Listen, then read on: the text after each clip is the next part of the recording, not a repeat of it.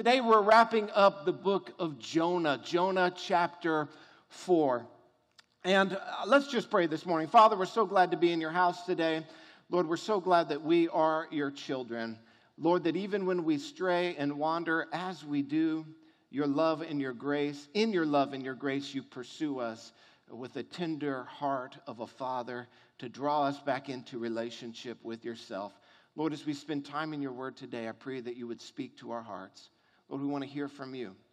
Lord, we know that your spirit right now is speaking. So, Lord, give us ears to hear what you're saying to us. Lord, that you would change us and mold us into the people you've called us to be. Lord, that we, as your people, would reflect you to the world. You've called us to be light. You've called us to be the salt of the earth. So, Lord, help us through our time in your word today to become more of the people that you've called us to be, and that we would glorify you with our lives. In Jesus' name, amen.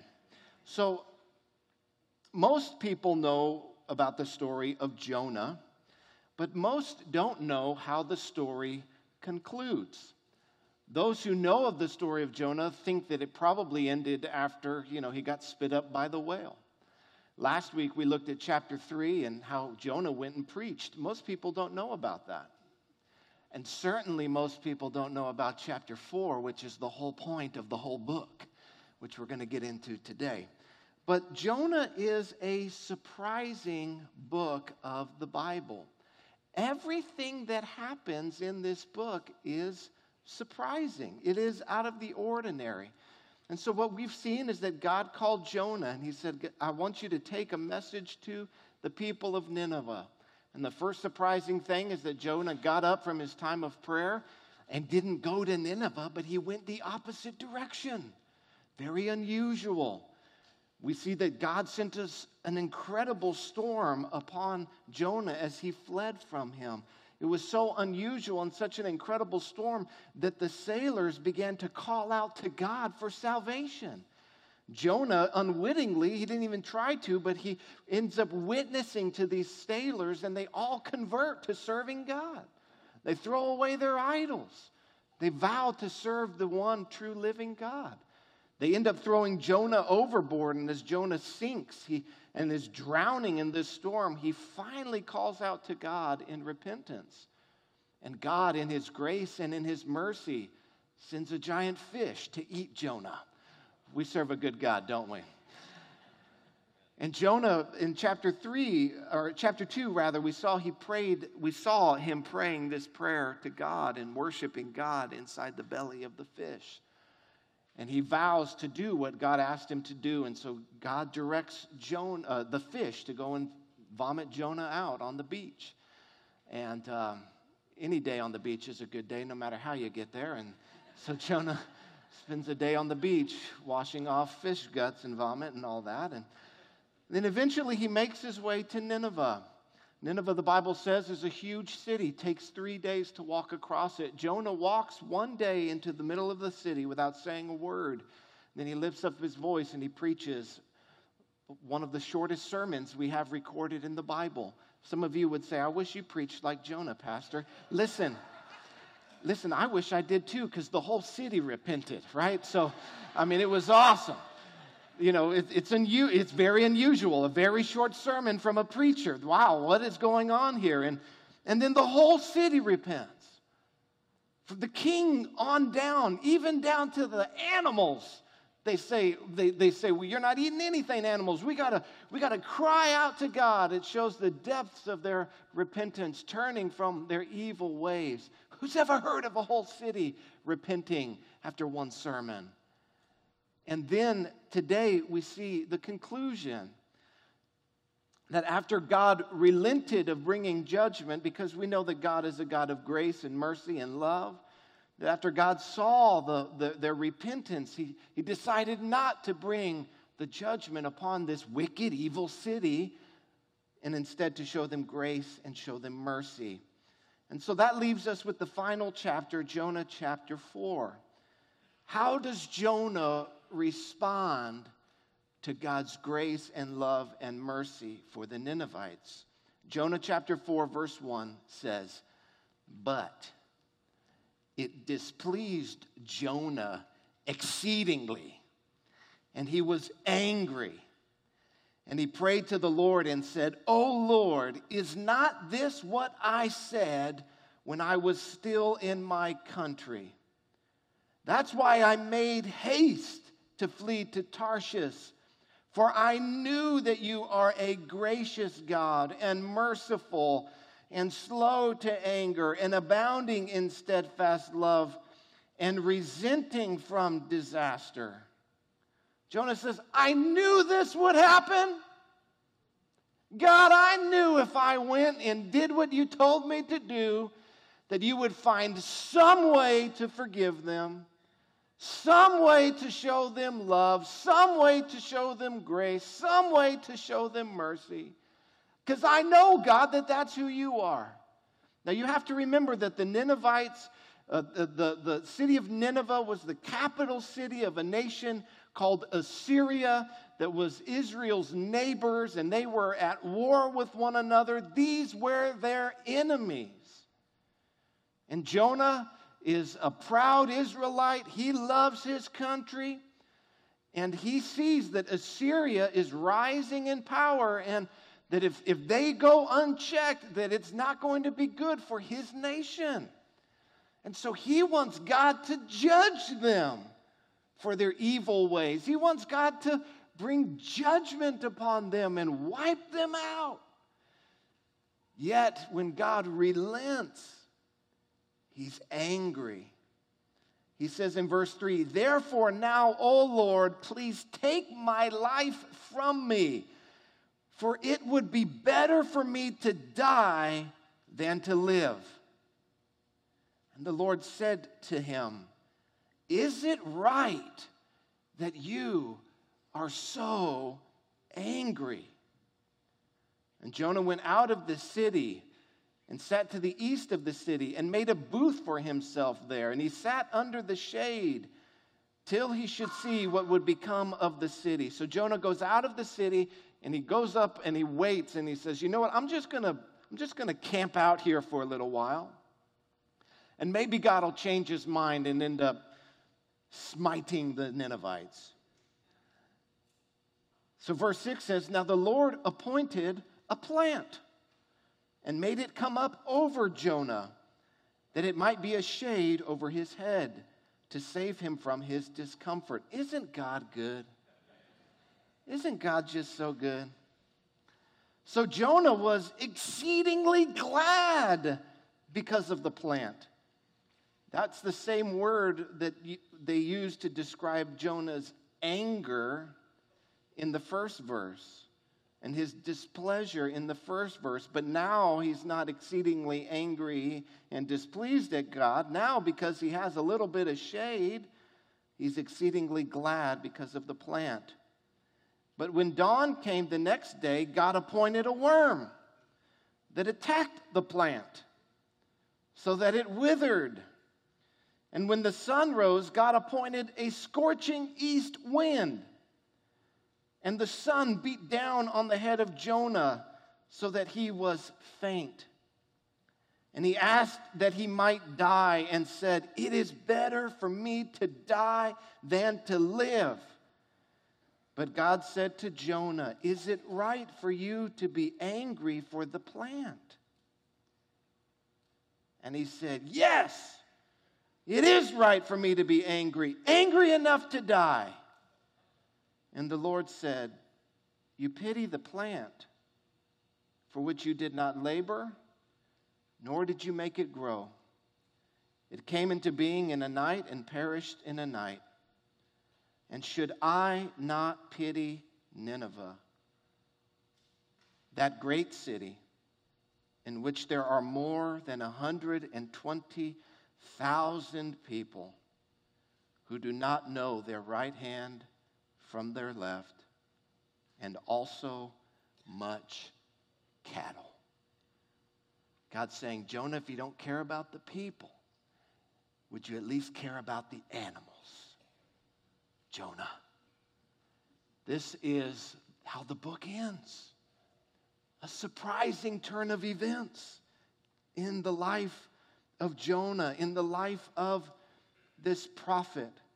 Surprises in this book at every single turn, including Jonah's response.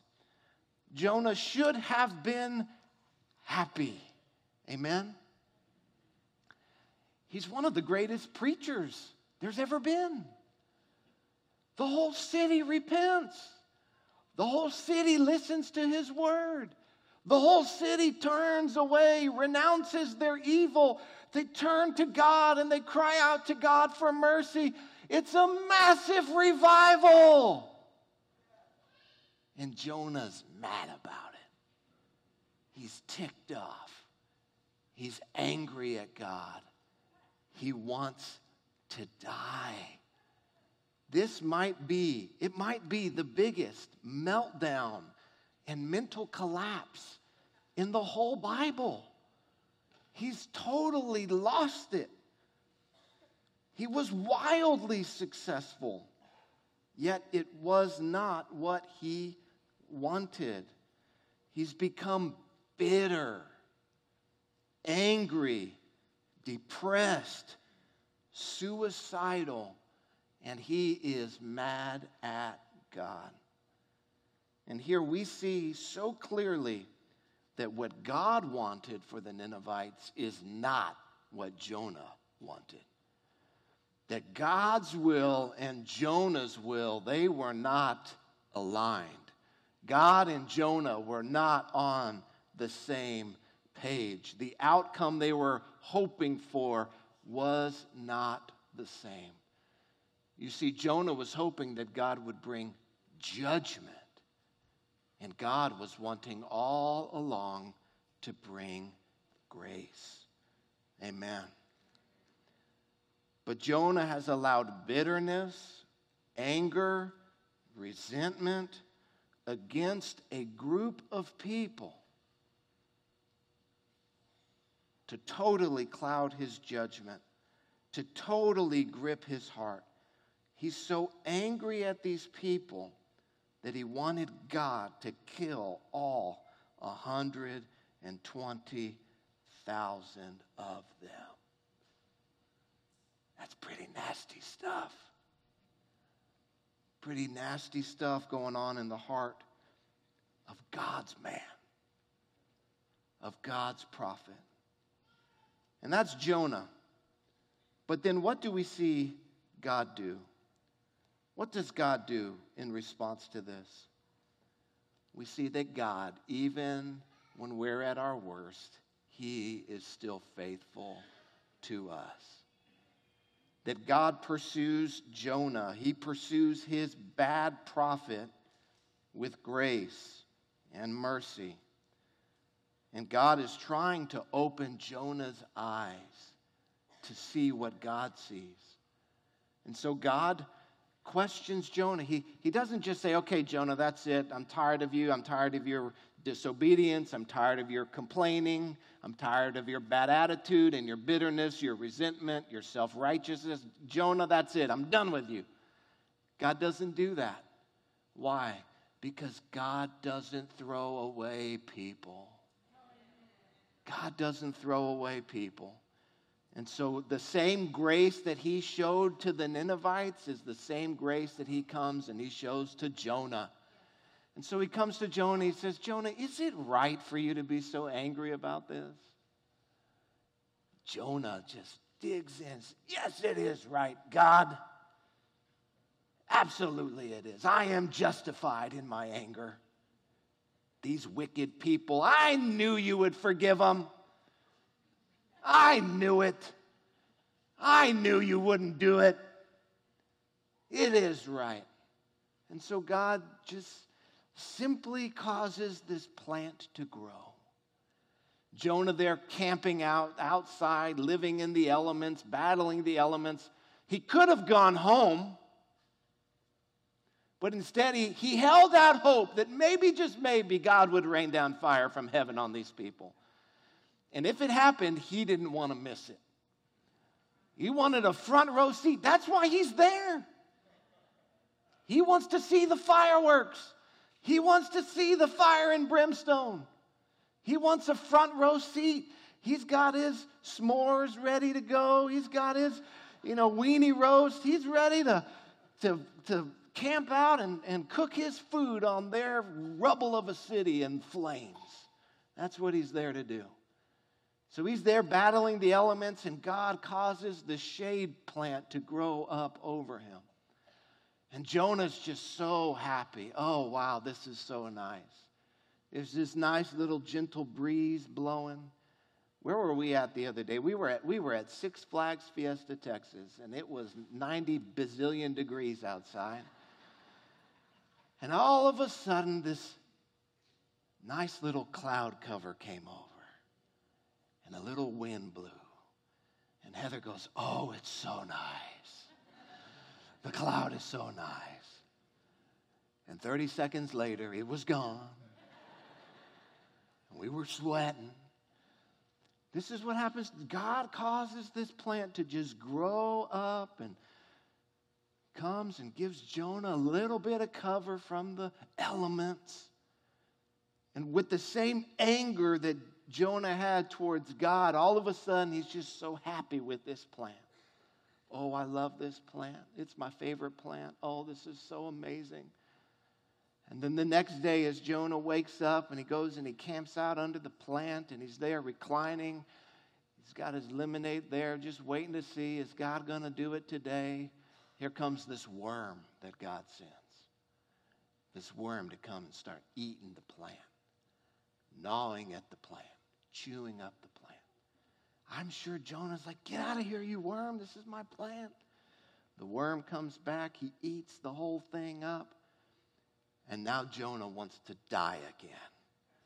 "God, I wish you would just kill me. My life is such a wreck. I thought you would do it this way, and you did it that way."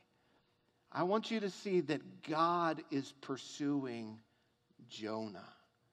God loves Jonah. God is trying to help Jonah see what he sees. So he pursues him. He goes after him. He asks him these questions. He says, "Jonah, don't you see these people? Jonah, this bitterness in your heart, you've got to get rid of this. It's ruining your life. That you care more about this stupid, silly little plant than 120,000 people." And we look at Jonah's response, and we look at how he responded to this situation, and rightfully we are appalled. What's wrong with this guy?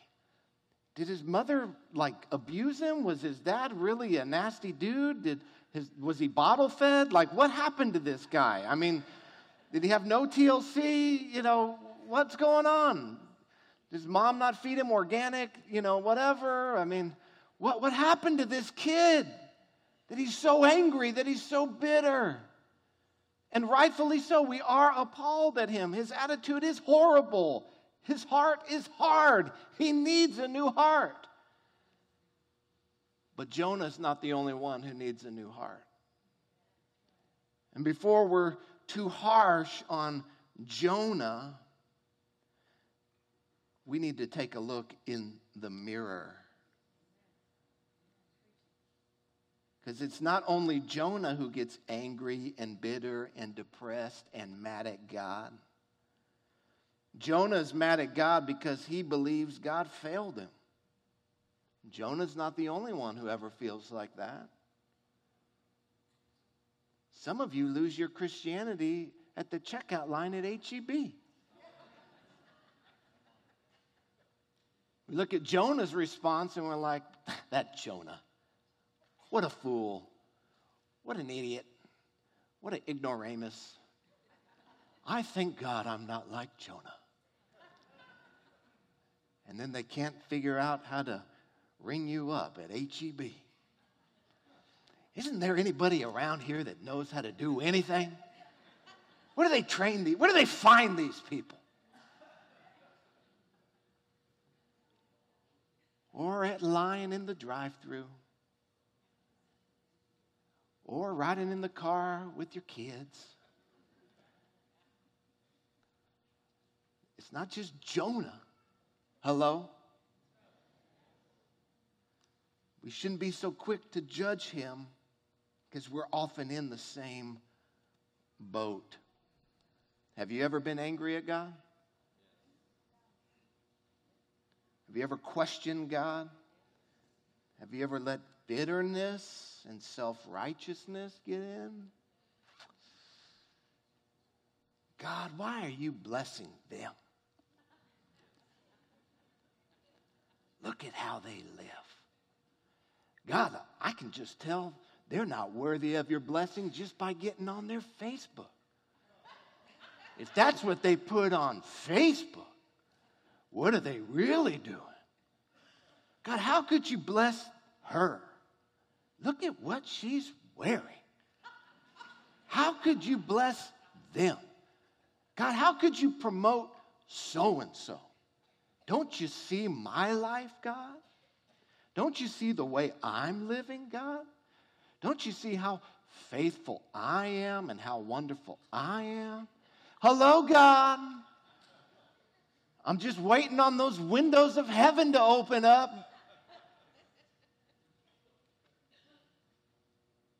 Ever let any of that stuff in?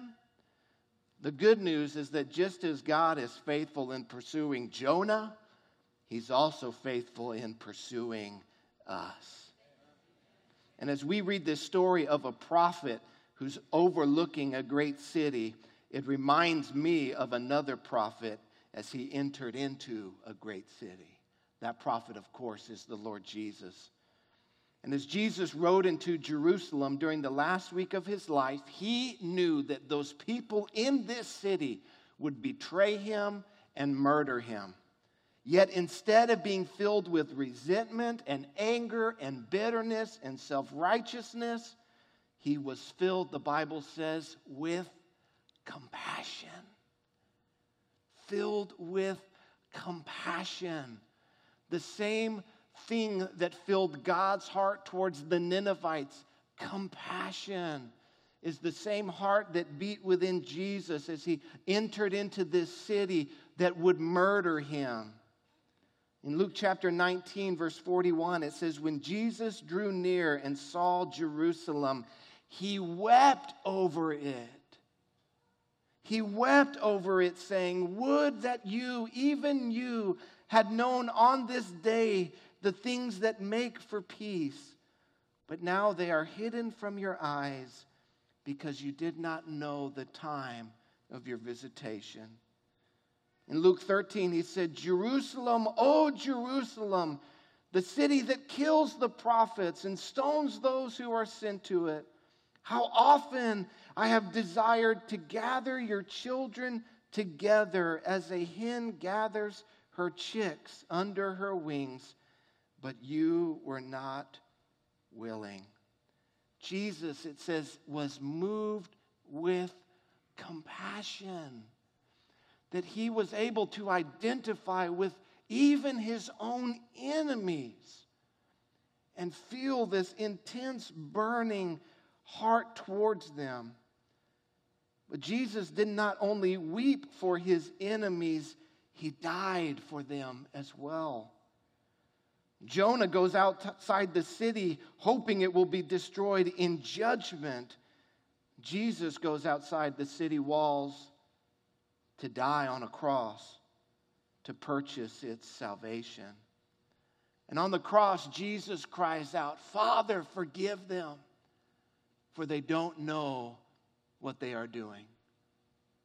They don't understand what is happening. If they truly knew the truth, they would not be doing this.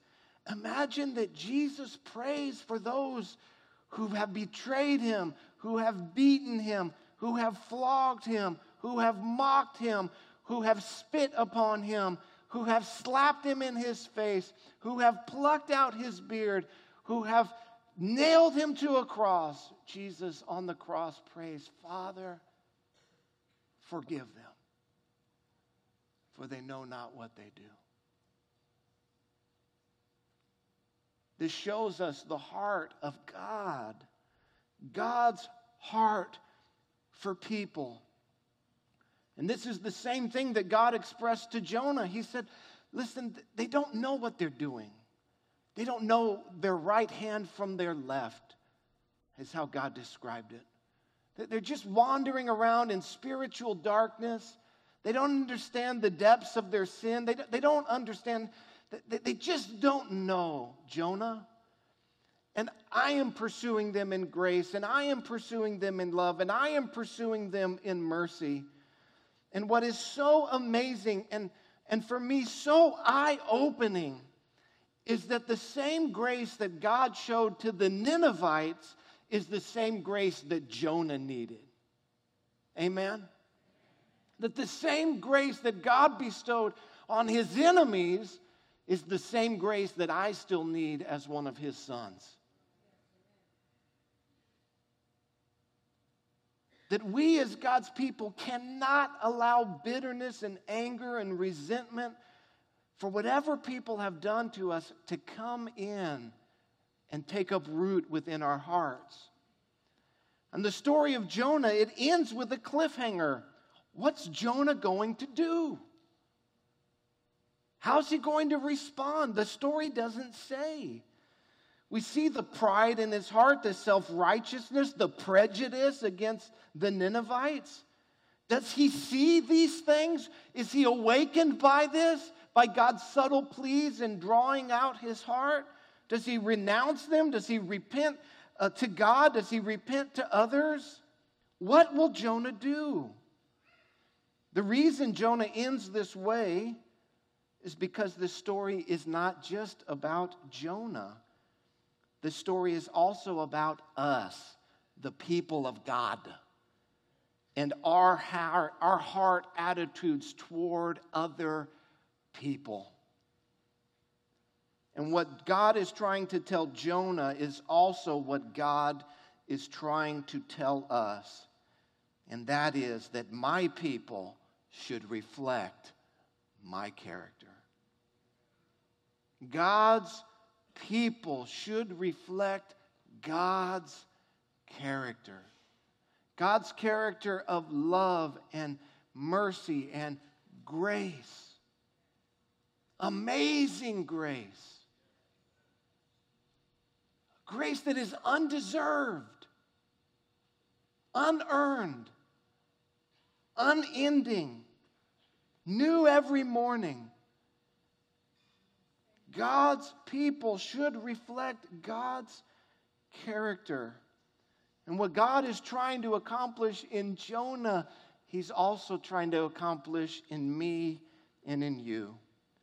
In 2 Corinthians 3:18, Paul writes, and he says, "We all who with unveiled faces contemplate the Lord's glory, we are being transformed into God's image with ever-increasing glory, which comes from the Lord, who is Spirit." Listen, you need to know that God is wanting to transform you. That we come to God and his arms are wide open. He takes us as we are. Hallelujah. God doesn't say, okay, do X, Y, and Z, and then maybe I'll think about it. No, God takes us as we are, broken, a jumbled mess of pride, self-righteousness, sin. He welcomes us as we are, but he loves us too much to leave us there. He loves Jonah too much to leave him there, consumed with rage and anger and bitterness and depression and suicidal thoughts. He loves Jonah too much to leave him there alone. And God loves you too much to leave you the way you are. Battling the same things, battling the same attitudes and the same heart conditions. And so God is in the process of producing himself within us. His heart, his nature, his character. So that we, throughout our lives, become more and more like him. How many of you still have a little bit of room to grow? Amen? Yeah, absolutely. When we read about Jesus praying for the people who put him on the cross, I say, Lord, I've got a little bit more room to grow. There's a big gap between where you are and where I am.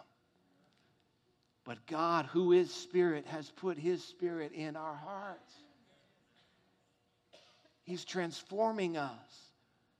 He's making us into the people He's called us to be. And so we as God's people, having received grace, must be willing to show grace to others. We as God's people who have been forgiven by God, we must in turn forgive others. We as God's people who have been shown compassion, we must be compassionate to others. We as God's people who have been loved by God must love others. We must reflect the God that we serve. You see, God is in the transformation business. God's in the transformation business. He's into taking what is broken and dead and defeated and making it alive, giving it new life, giving it victory in Jesus Christ. That's Jonah's story. Where does he go from here? We don't really know. But what about your story? Where do you go from here? Jonah was filled with all kinds of nasty stuff. But Jonah didn't know what you and I know. Jonah didn't know about the cross. Jonah didn't know about Jesus who came and died for sinners and shed His blood so that we could be forgiven and set free. Forgiven and set free. The Bible says that Jesus came to bring freedom, to set the captives free. You see, it's not God's will that you would live bound up with bitterness. That's not the will of God for you. It's not the will of God that you would live bound up with anger and prejudice and self-righteousness and pride. That's not God's will for you. Did you know that? Jesus came to set you free from all that junk. Not only has He forgiven it, but He has the power to set us free. So stop walking through life with these things. Bring them to Jesus. Stop carrying these burdens of unforgiveness towards so-and-so who did this to your dad 40 years ago. Take that burden and give it to Jesus. Take it to the cross. Jesus says, my yoke is easy. My burden is easy. He says, cast all of your cares, cast all of your burdens upon me because I care about you. Listen, why are you carrying around all this weight, all this baggage when Jesus has paid the price for it? Take it to Jesus today. Leave it at the foot of the cross. Leave it there. Amen? Don't pick it back up. Don't come to Jesus and lay it at His feet and, God, I'm giving all of this to you. All right, I'm taking it back with me, Lord. I'll see you next Sunday. We'll do it again. Let Jesus take care of it. Listen, Jesus came to set you free. Jesus came and the Bible says, has broken the power of the enemy in your life. Amen. Confess your sins to God and walk in your freedom today. Ask God to forgive you. Ask God to forgive others. Ask God to bless your enemies. And watch how God will set you free from anger and bitterness. You can't pray for blessing on people that you hate. You can't do it. You can't pray for blessing on people that you hate. And so what you will find is you begin to pray for blessing on people, something's got to give. Something's got to change. And you know what's going to change? God's going to change your heart because God's in the transforming business. We as God's people must reflect God's character. We cannot be like Jonah. We cannot be people who hold grudges, who let bitterness get into our hearts, that would turn us sour, fill us with anger, question God, get angry at God, get angry at others. How many of you know that's just not a great witness? Amen. How many of you know that's not appealing to other people? How many of you know that when you chew somebody out at the H-E-B checkout line, the next thing you're not about to do is, tell them John 3:16. You just pray to God that they never show up at church and see you passing the offering plate, Hey, aren't you the guy that chewed me out this week? Open the eyes of my heart, Lord. I want to see you. That's that bozo that couldn't figure out the checkout line. What are they doing here?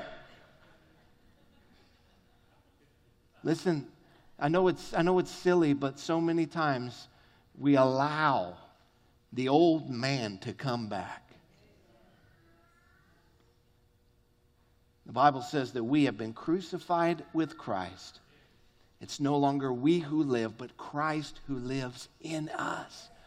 This is the life you were called to live, not a life of defeat, constantly falling into failure and folly and foolishness and death, but a life of victory in Christ, going from glory to glory, being transformed into His image, the radiant glory of God on your face. As you walk into H-E-B, people say, where's that guy been? What's he been up to? He just came out of the presence of God. In the book of Acts, when they were abusing the apostles and persecuting the apostles, it says when they looked at them, they recognized that they had been with Jesus. That they could see, they could tell. These people have been with Jesus. Is that what people say about us? I'm convicted by this today. Is that what people are saying about me and you? Is that what my family's saying about me? Is that what the people who know me the most, is that what the people I interact with, is there something different about me? Or do they say, thank God that person left? Do they only pray to God when we leave? Are they not thankful when we show up? Can they see that we have been with Jesus? I want you to know that today God is pursuing you in grace. Just as He pursued Jonah, just as He pursued the Ninevites, He is pursuing you today. If you're here today and you say, I don't know Jesus Christ, I don't know anything about this, I've never put my faith in Him, listen, God is calling your name today. God wants to set you free of sin. God wants to forgive you of your brokenness and your folly and your foolishness, and He will transform your heart and in your life. If you're a Christian here today and you've been failing in any of these areas, you've allowed anger, bitterness, resentment towards other people to get into your heart, listen, God's pursuing you in grace today. You don't have to fall into the same traps of that Jonah fell into, wishing that God would bring judgment on those people. God can set you free today. If you will bring it to Him, if you will lay it at the foot of the cross, if you will say, God, take this from me. Help me to walk in freedom and forgiveness today. God will do it. God will take that burden off of you today. And you can walk in freedom. Father, we're so thankful for your word. We're so thankful that you are a God who pursues us in grace. Lord, we don't necessarily know the end of Jonah's story. But Lord, for the end of our story, help us to respond. Help us to care. Help us to be filled with love and grace and mercy and compassion, God. Lord, that we would have your heart. Lord, that as we see people who may be our enemies, who may be against us, who might not think the way that we think, who might not share our ideology or whatever, God, that we would have compassion. Lord, that we would not be filled with self-righteousness and anger and bitterness and resentment. God, root these things out of us today by the power of your Holy Spirit. Lord, we lay them at your feet today. We ask that you would fill us again with your Holy Spirit, that you would empower us to live as your people, reflecting your character, shining your light and your love in our world and in our community. In Jesus' mighty name, amen.